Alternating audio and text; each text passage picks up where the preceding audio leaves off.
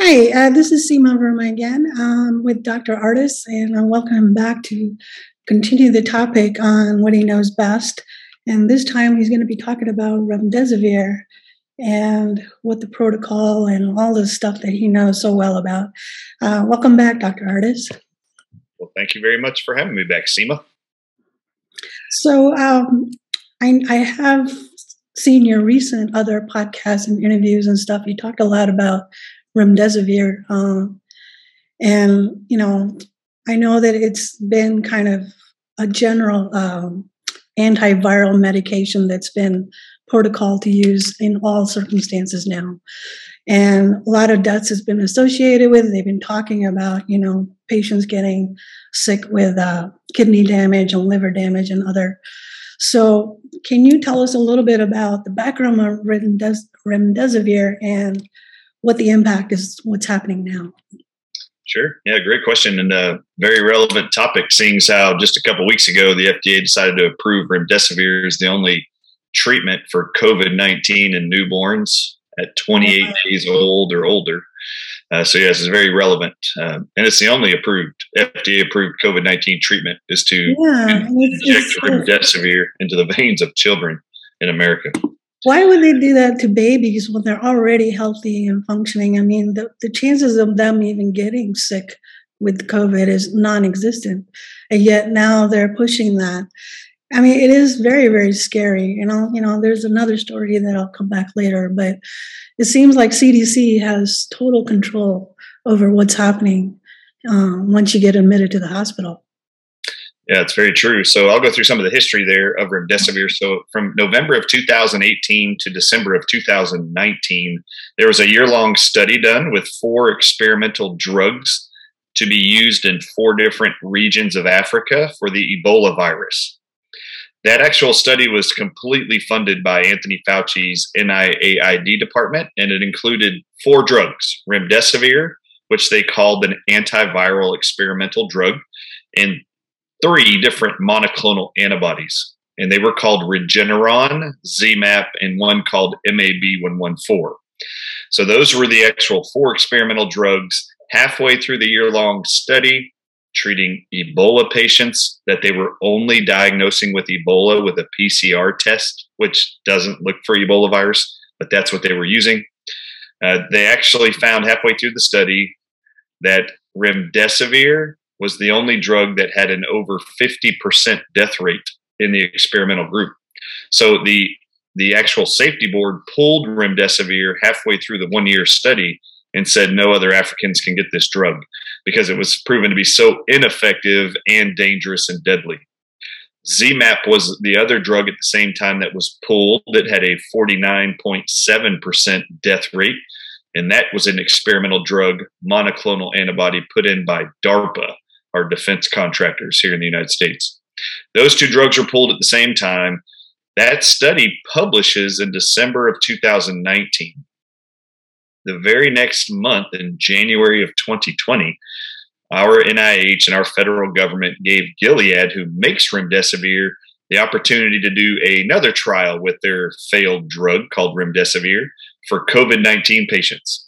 And they took 53 COVID-19 PCR positive patients from around the world, actually from multiple countries, and they gave them 10 days of Remdesivir to treat COVID. And this study went on from January of 2020 to March of 2020. And what they found was 31% of all people they gave that drug to before day 10 developed multiple organ failure, kidney failure, septic shock, hypotension, and several had to come off the drug early because it killed their liver and their kidneys, and they had to have emergency kidney transplants from the drug. So this was the drug that 2 months later, after the Gilead study publishes that 31% of all their patients are developing multiple organ failure with this drug, it's selected in May of 2020 by Anthony Fauci as the only drug to treat all COVID-19 hospitalized patients. When I saw these 2 studies in May of 2020 is when I went into the media and started doing presentations on the actual research studies, going through the research data and showing the entire world that Remdesivir was a toxic drug known to cause acute kidney failure, liver failure, heart failure. And this was going to be the main reason why most people died with the hospital protocols for COVID. not because of the virus they were going to be going into the hospital being diagnosed with. So that's what I've been doing since May of 2020. Came, as a matter of fact, in November of 2020, 5 months after I'm going crazy in the media doing 50 interviews a week on remdesivir poisoning. The World Health Organization actually publishes their own review and recommendations for remdesivir use in COVID-19 patients worldwide. And they actually stated they do not recommend remdesivir for hospitalized COVID-19 patients of any kind. That was the World Health Organization's view of remdesivir, and that it was not to be used. It was published all throughout the media. In my presentations, I have Forbes magazines, I have NBCs that actually were sharing that information from the World Health Organization.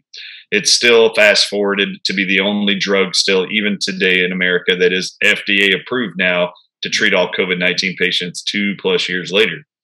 How can FDA approve this when there's enough literature there that it's deadly? Yeah, what's amazing is October 22nd of 2020 is the actual day that the FDA approved remdesivir as the only antiviral drug for COVID-19. Before that, it was just an experimental emergency use authorization for that drug. But on October 22nd, 2020, the FDA approves it. The very next week is when the World Health Organization comes out and says no one should ever use this drug for COVID-19 hospitalized patients. There was a huge VA study done with thousands of military retirees. The VA found that it had no impact on COVID-19 mortality or outcomes. It only made people sicker longer, and they had to be in hospitals longer. That's what they found was the end result for their COVID-19 review in the summer of 2020. The World Health Organization says no, the VA says no, but our FDA says yes, and Anthony Fauci says yes. And at the same time, after it gets approval, then we can start shipping it outside of our country to other countries. For the first 10 months of the pandemic for 2020, we were the only country using remdesivir in all COVID-19 patients, and we were the only country in the whole world at the end of 2020 that had over 500,000 dead COVID-treated patients. For any country in the world, we still are the only country worldwide with over 1 million dead treated COVID-19 citizens. No other countries even close, not even within 300,000 of the total deaths that we've seen in American treated hospitalized COVID-19 patients. And it is the combination of remdesivir with the sedation drugs to intubate. And they have 5 different drugs they're using in combination around this country to sedate COVID-19 patients. And those sedation drugs over time suppress your ability to breathe, stop your heart beating. It's a euthanizing protocol along with the multiple organ failing side effects of remdesivir. So if all the doctors have access to this data, why do they do this? Because it seems like, okay, you have Fauci, who seems to be a mass killer at this point, right? Definitely. And is sanctioned by the government. And all the hospitals, they receive incentives to treat it, and the CDC is behind it. And I guess if they don't follow the protocol, they get at risk of losing their license. But at some point, you would think with thousands and thousands of doctors all across the nation, there would be enough backlash saying, we're not going to treat this with this. Why hasn't there been enough outcry over it? Yeah, there's 2 primary reasons why you're not seeing more people outspoken. In fact, Dr. Peter McCullough gives these statistics almost in every lecture he does. He says there's 1 million licensed medical doctors in America, but we've only heard from less than 500 at any point who are speaking out against the mandated protocols, these horrible vaccines, and the data from these non-supportive, non-proven COVID-19 injections. And it's very sad. I only have 2 reasons I can come up with that I'm really confident are the reasons. Number one, most of the doctors and the nurse practitioners in hospitals are now employees of those hospitals. And these are very large hospitals. So now they are employees. They are employed by the board of these actual hospitals, and the boards tell them what to do. So the boards will tell them, as an employee, you will follow this protocol. The board is being given the incentives for the hospital to follow a specific protocol. If the doctors are going against those protocols, The board threatens them with their license. The board for the hospital threatens them with their license. They lose their rights at that hospital, and they will get turned into the medical board for the state, which then the medical board can suspend their license or take their license. So these are the threats. The second most common reason is the majority of medical doctors in this country, at least 90% of them, medical doctors included, nurse practitioners, they all live paycheck to paycheck like most Americans. Therefore, if they're threatened with their livelihood, they're threatened with their job to not go along with what they're expected by their employers, they are threatened financially, that they're at risk to not being able to provide for their family. This has been a great setup for many decades. So they know they've got these people squeezed into a system that they have very little liberty to exercise practicing medicine inside of it anymore. So talking about incentives, you continue to say the CDC's involved. Who's really, I think, most complicit in the hospital protocols is the Centers for Medicare and Medicaid Services. That's CMS.gov. The Centers for Medicare, the Medicare organization, is actually incentivizing all hospitals in the country with a 20% add-on bonus if they'll just pick Remdesivir as the drug treatment for all Medicare-aged patients. Now, the 20% add-on bonus is not just for the use of that drug. If the hospital gets a positive diagnosis of COVID-19 for someone 65 years and older and then puts them on Remdesivir, they will get a 20% add-on bonus to the entire hospital bill for treatment diagnosis of the COVID-19 elderly patient. Not just for Remdesivir. The whole hospital bill will have a 20% add-on bonus if they just pick Remdesivir. Now, this is still on CMS.gov's website. I've been exposing this to legislators, state reps, senators, you name it, around the country, nonstop for the last 2 years, that Medicare is incentivizing all hospitals to poison their elderly to death with this drug called Remdesivir. And when I show them the FDA documents, the NIH documents that show Remdesivir is the only singular drug allowed to be an antiviral for COVID in all hospitals in the country, I look at every state representative and I go just like this. So I have a question for all of you. If it's per these documents, the FDA and NIH says there's only one drug and one drug only hospitals can use for COVID-19 hospitalized Americans, why is Medicare having to bribe the hospital with a 20% add-on bonus to use the one and only drug that they're saying is approved? So it doesn't make any sense. And the senators and legislators all look at me and go, well, why would they do that, Dr. Ardis? And I'll go just like this. Well, why would anybody do that? And sorry, there's landscapers outside, but I would say, well, why would anybody do that? And this is when they would answer for themselves. They'd go, well, it sounds like they want to murder the elderly. And this is exactly what I say. Yeah. You know that drug, like I just showed you, causes multiple organ failure, acute kidney failure, septic shock, and hypotension, and kills kidneys. That's what we know.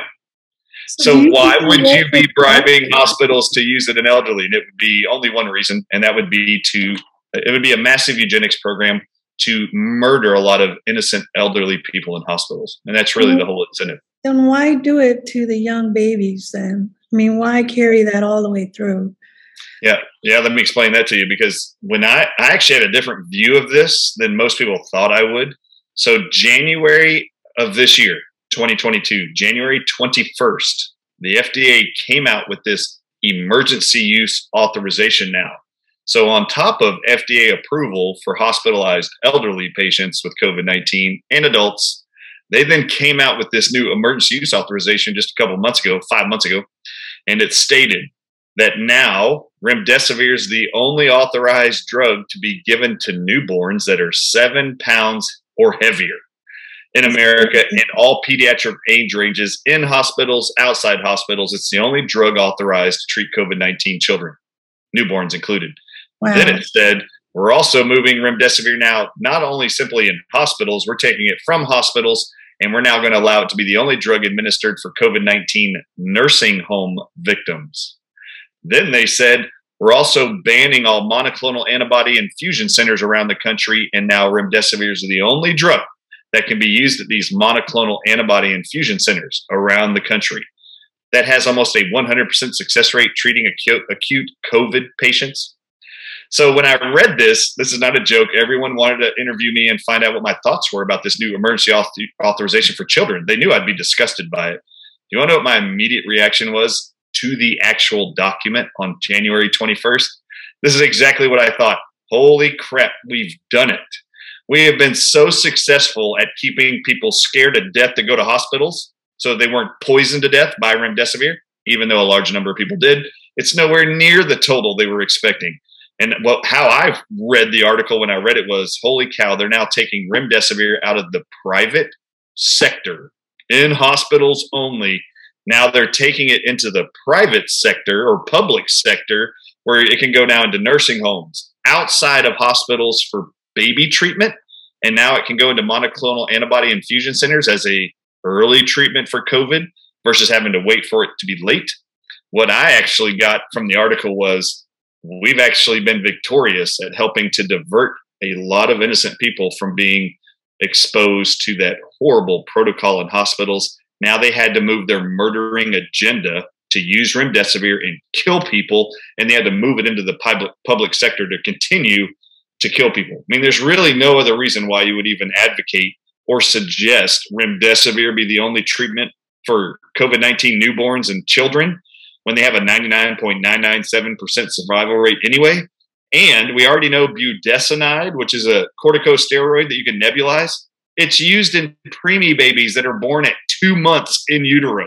This is how safe this drug is. It's used for preemies up to 2 pounds, all the way up to 100-year-old individuals, and it has a 90% survivability rate with COVID-19. Why wouldn't you just use that or suggest that for COVID-19 infected or PCR tested newborns?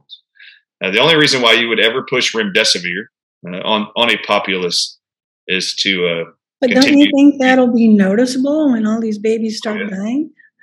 Yeah, and one of the things that they are doing, you just have to understand what they're doing is they are reducing the dose and the interval time of treatment. So the adults in hospitals are getting 2 5-day treatments of remdesivir is what they're authorized to get.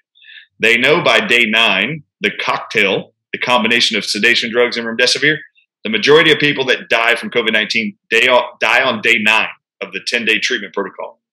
They've got that cocktail down to a science with the body's physiology. With children, they're now doing a 3-day smaller dose of remdesivir into children for just 3 days. Well, the problem is the actual dose per kilogram is higher in children than it is in adults for those 5 days, even though it looks like a reduced dose. So yes, I'm going to expect many casualties, kidney failure, liver failure, heart failure, which we already know are published findings of remdesivir's toxicity. So you think it's the government that's pushing all of this, or is it Fauci enlisting the government to do all of this? Which Fauci's a puppet, in my opinion, and he's just another puppet in the system. Yes, the federal government is actually pushing remdesivir. They're also pushing the vaccine agenda. They're not ready for COVID to end by a long shot. But they're willing to murder? I mean, it's like with all the people, I would assume by now there's many that are aware of this, right? So yeah, I've had doctors from multiple states call me from different hospitals who work in the COVID wards to report to me that their own data for their hospital is exactly what I keep reporting was the 31% of people getting remdesivir for 10 days would either experience multiple organ failure, acute kidney failure, heart failure, or die. It is between 26% and 30% in all hospitals. It is the elderly that die at those rates since the beginning of the pandemic being treated with remdesivir. So when they call me and turn that in, they actually take the data usually to their boards first and go, look at what percentage of people are dying that we're treating all age groups. It's about 30%, just like Dr. Ardis says in his presentations. We need to change our protocols. The administrators in every hospital around this country has told these doctors and surgeons that call me and tell them you have till X date to get the COVID-19 vaccine or you're fired. That's the response of their employers every time. And they call me crying because they can't sit in the system anymore once they've been awakened to the data. So when they see my videos, it makes sense to them. It's what they're seeing when they go pull their own statistics for their hospital and their COVID wards in their hospital. And they are finding it to be exactly like I reported since May of 2020. Does the medical board have any responsibility to execute proper? I mean, they can just say no, right, to whatever the protocols. If they actually, there's protection in all 50 states underneath the CARES Act for this pandemic that protects and makes any doctor in hospital, there is zero liability to them if there is death or harm from a protocol put in from a state or nation declared to be in an emergency state, which is what we've been in this whole time. Donald Trump called it a national emergency. Joe Biden just again a couple months ago just reaffirmed that we are still in a national emergency. And as long as we're sitting in that, these CARES Act protections for every state protect every hospital and every doctor who knows what they're doing from being held liable for any injury or death from pandemic or national emergency declared protocols. But I think ultimately, right now they're all immune, but they're not immune from criminal liability. I mean, that's very true. And we're working on lawsuits right now. This is not a joke. I just got off of a call yesterday with 10 different attorneys from multiple states. We're all working on a class action suit against the government that we believe we can win in relationship to remdesivir poisoning and this protocol throughout multiple states in America. We're working on that right now. And you would be the key expert. And I will be, I'm already signed on as the expert witness to testify for those. Well, that's great. I do hope that all that goes successful. You're praying so too. Yeah. And you also mentioned, I think a while back, and maybe I'm wrong, is the cobra venom connection to any of this drug? Is there? One of the most disturbing things for me recently was a couple things. So there is actually a venom aspect to COVID-19, the spike protein for SARS-CoV-2. French scientists and Chinese scientists in early of 2020 both independently found when they ran the gene sequences for the spike protein of SARS-CoV-2, they were most identical to two venoms of two snakes, the king cobra snake and a Chinese crate venomous snake. The king cobra venom component is called cobra toxin. It's one of 19 toxins in the king cobra venom that stop your body from being able to breathe, causes respiratory failure, blood clotting, you name it, all kinds of stuff. Well, this cobra toxin, if you look up cobra toxin on any toxicology website, it's known to be a cardiotoxin, which means it kills heart muscle cells, which is exactly what remdesivir does. It does it by damaging mitochondria, which are these little bitty organelles inside every cell of your body that generate energy. Well, you have more mitochondria in your heart cells than any other cells in your whole body because your heart's pumping 24/7. It needs more energy to sit there and contract.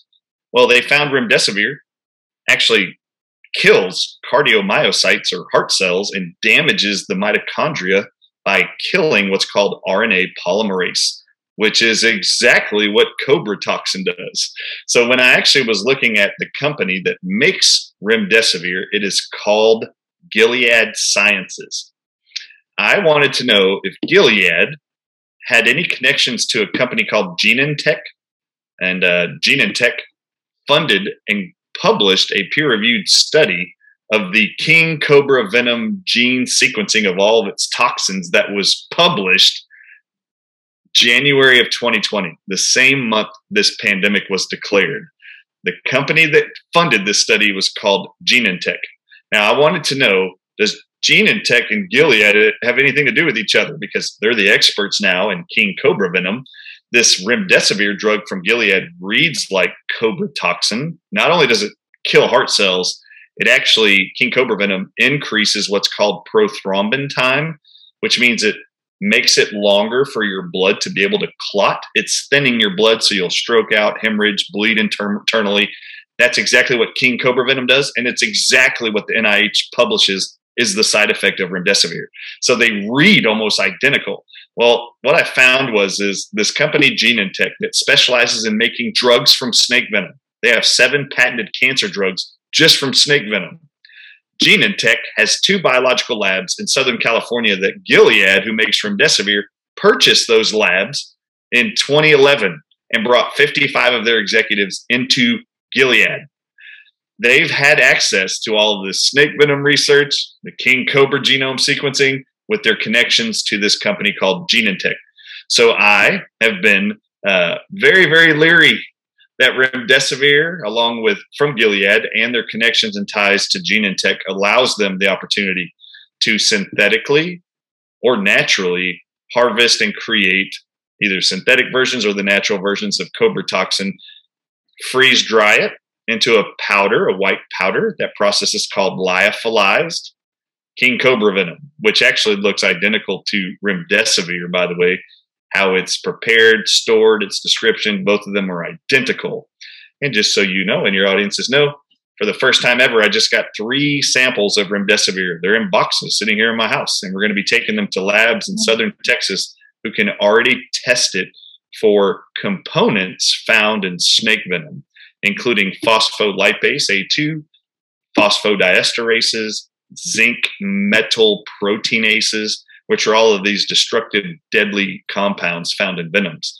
And if we isolate that it's in remdesivir, we should be able to prove negligence, criminality, because never was it disclosed that there were snake venom peptides or snake venom qualities of any kind inside of the drug remdesivir. And if it is, this would exactly explain why the University of Arizona last summer, when they evaluated 300 patients who were treated with remdesivir for COVID-19, and they died supposedly from COVID-19 in hospitals, when they evaluated 300 blood samples from those that died from COVID-19 being treated for COVID-19 with remdesivir pumped into their veins the whole time, they said when they looked at the blood, they saw this enzyme that was originally ever found in king cobra venom called phospholipase A2. They saw that enzyme at such high levels they've never seen in chronic illnesses in humans before. They've never seen this enzyme ever this elevated in people's blood before. They said it looked like venom coursing through the veins or the body of COVID-19 patients. And then in July of 2021, at the end of their research study, they implored that all doctors around the world look for this enzyme as a marker to indicate mortality or higher risk factors for other people. What's also interesting is they noted in that article that individuals who have higher levels of vitamin C in their bloodstream, it totally negates this enzyme that was originally ever found in king cobra venom that's now being found in COVID-19 patients. It totally saves the life of individuals if you have higher levels of vitamin C to combat the negative, dangerous effects of this venom enzyme called phospholipase A2. So I am determined to find out if the remdesivir being pumped into these people's veins is actually what provides this phospholipase enzyme. And is it analogous to, or is it actually synthetic cobra toxin? Because I'm absolutely certain it could be. Well, I hope you get the results that you need, because that would be one way to go directly, especially with your legal team.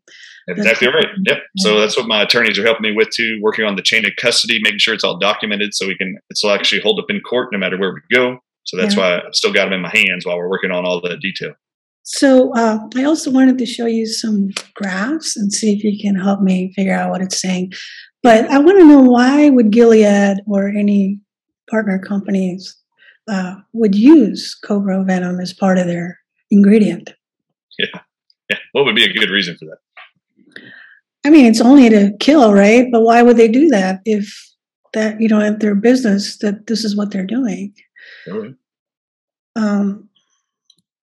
So this, I found a little bit of information on the market share of the remdesivir.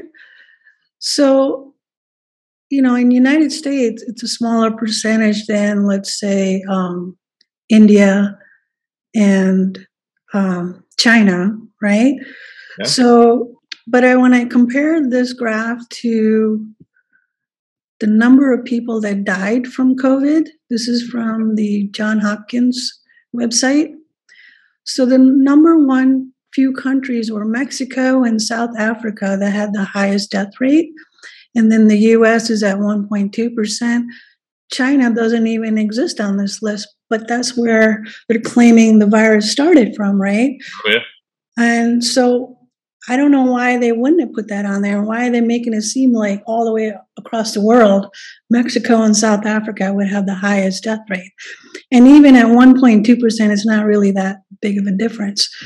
But then I looked at this number of people that are vaccinated. The countries that had the highest death rate are the lowest vaccinated. So Ethiopia, Nigeria, Mexico, they're way less than China, which is almost 90%. And I guess we're at 70%. Yeah. And knowing now what you know with the drug Remdesivir and the scam of this whole COVID thing, how do these graphs really, what are they telling us? Yeah. So let's stick with the middle one first. Go to the bar graph right there. Yep. I want to talk about the fact that China's not on the list. You ready? Mm-hmm. China still, to this day, has less than 6,000 people who have died from COVID-19 in their entire country. They have 1.7 billion people. There's been less than 6,000 have died. What's amazing about that? Supposedly America has over 1 million. We only got 330 million people in our country. So how is that possible? Well, China, I just mentioned something about the cobra toxin, that they found this phospholipase enzyme is inversely correlated to death and hospitalization with the amount of vitamin C in your blood. Wow. Which also explained in this University of Arizona research study why men are struggling more with COVID than women, because men naturally have they have found, have on average lower amounts of vitamin C than women do. So they were constantly talking about the importance of vitamin C. Well, do you know how China stopped the death tolls of all their citizens from COVID-19?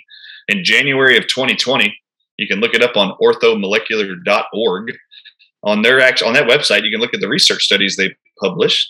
In January of 2020, China figured out that if they gave 5 days in ICUs to COVID pneumonia patients, if they gave them intravenous vitamin C from 25,000 milligrams in their veins a day up to 60,000 milligrams a day, 100% reversal of COVID pneumonia, and all lives were spared.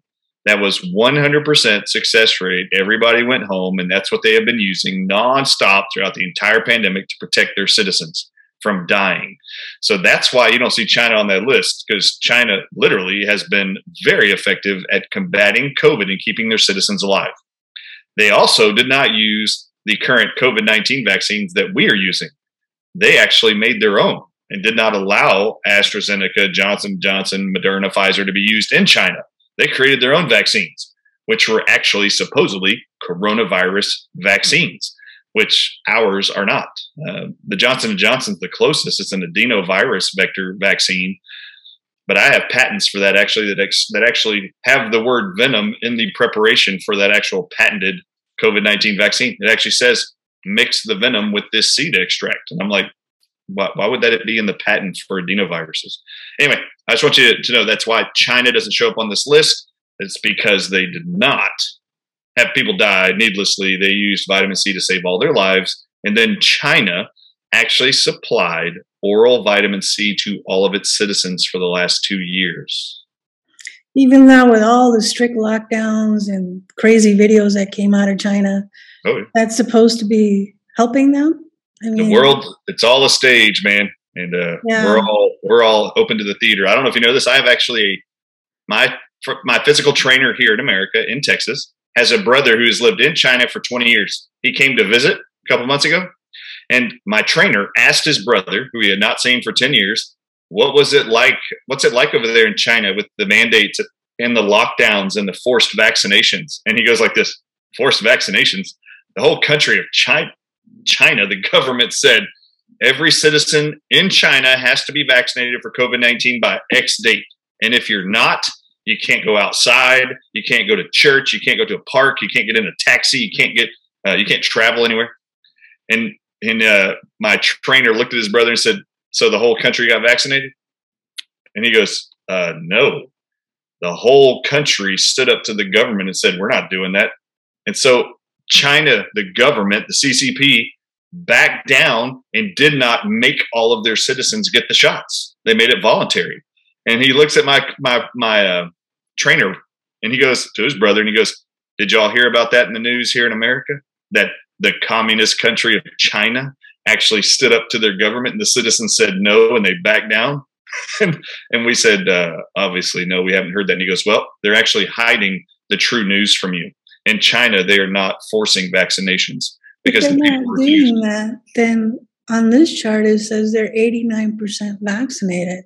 Yep, that's what it says. Yeah, I saw that on there, and I was like, I wonder how much of that is actually accurate. I mean, it could be, but I don't think any of this data is accurate, because I looked and there were like so many different ways that they were manipulating all this. But what I found was interesting that the number of deaths compared to the least vaccinated are the higher ones, which I don't believe that's really happening in that. Because remember earlier, there were accounts where Africa refused to take these vaccines and they had the least amount of COVID and deaths. But in this, they're saying there's actually more. And then on this chart, Australia is the lowest, but they were the most restrictive nation. Oh, yeah. So I don't know if they're just manipulating the data to kind of show that, hey, the most restrictive nations have the least amount of deaths. But they would want you to think that, actually. Right. They call that lying with statistics. That book that's always on Bill Gates' desk when he does interviews? It's called Lying with Statistics. Yeah.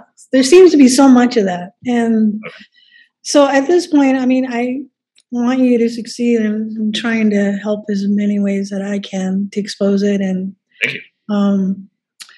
But what do you think, just for the audience or anyone, if the news is getting out that this is a deadly drug, do parents and as themselves as patients, do they even have the right just to say no and go against the CDC protocol and the doctors and so on?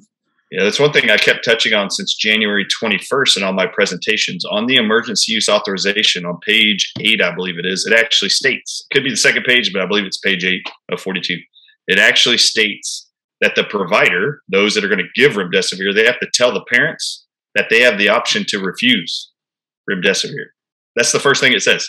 You have to tell all parents you have the right to refuse this drug. Then it says you have the obligation as a provider to tell the parents that what the other alternative treatment options for COVID-19 are for their child.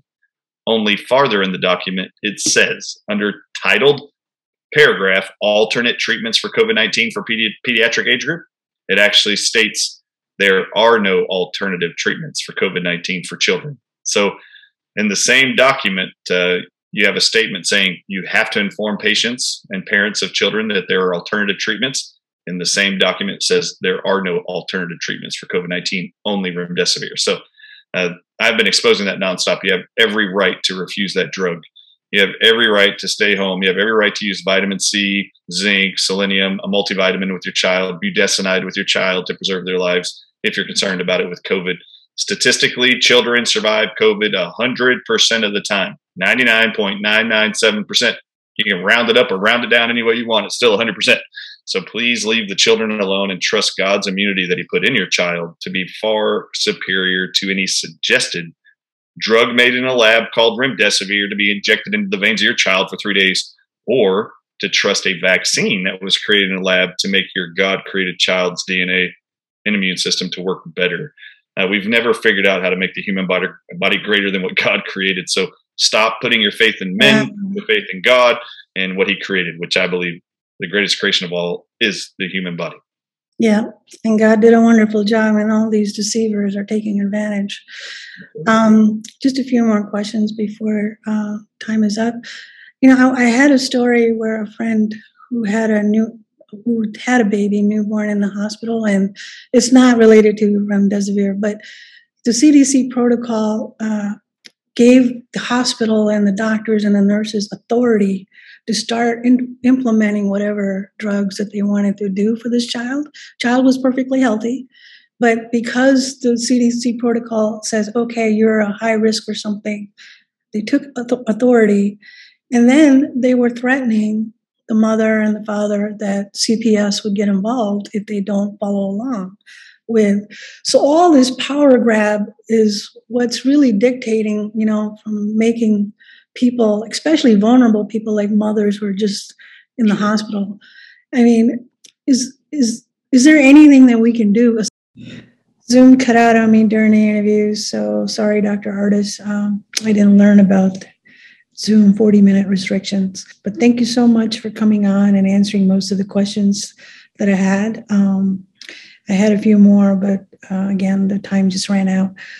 And I hope the best of luck for your legal team and others to continue to expose this. And, so many people are being damaged day in and day out. And one of the things that I didn't get to share with you that they're actually in other countries like India, they're because remdesivir was the choice of drug worldwide, many of the nations that acted like they ran out of supply went into black market in trying to find this drug and, for their sick loved ones and so on. So it's kind of sad that people are actually resorting to something that's already deadly and then going into black market thinking that's what's going to save them, but it's not.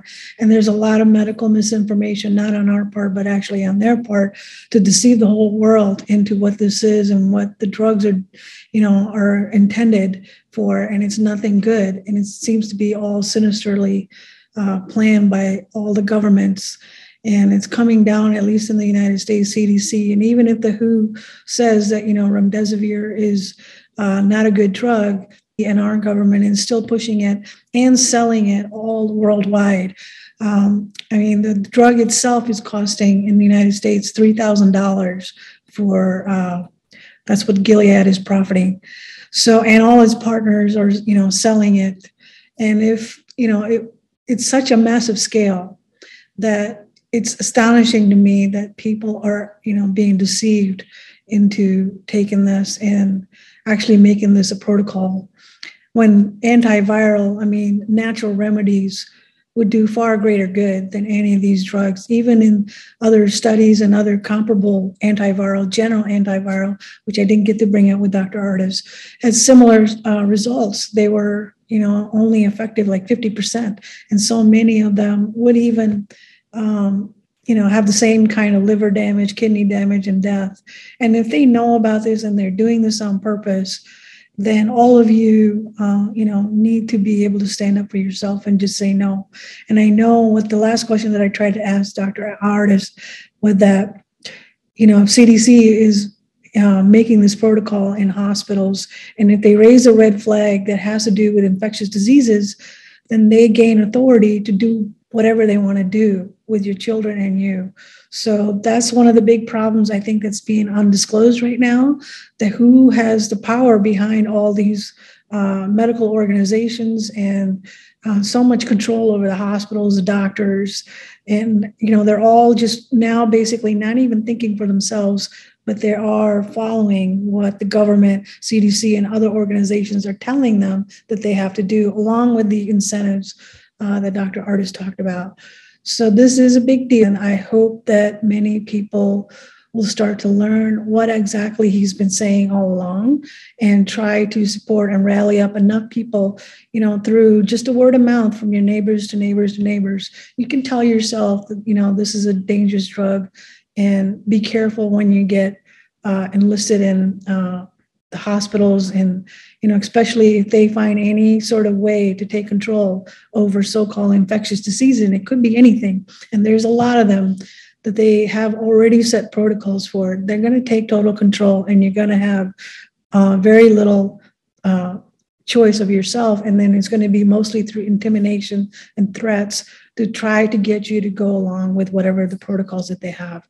But you still don't have to do it. You can just walk out. You can say no. And the stronger everybody stands, the less likely they're going to be able to do anything.